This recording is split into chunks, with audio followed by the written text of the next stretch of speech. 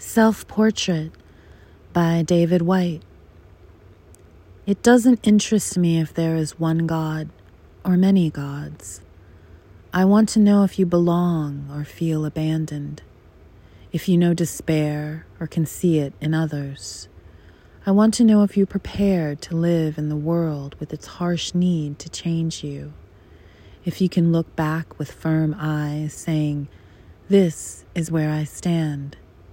I want to know if you know how to melt into that fierce heat of living, falling toward the center of your longing.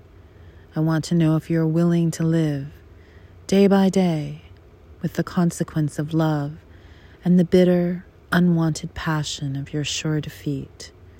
I have heard in that fierce embrace, even the gods speak of God.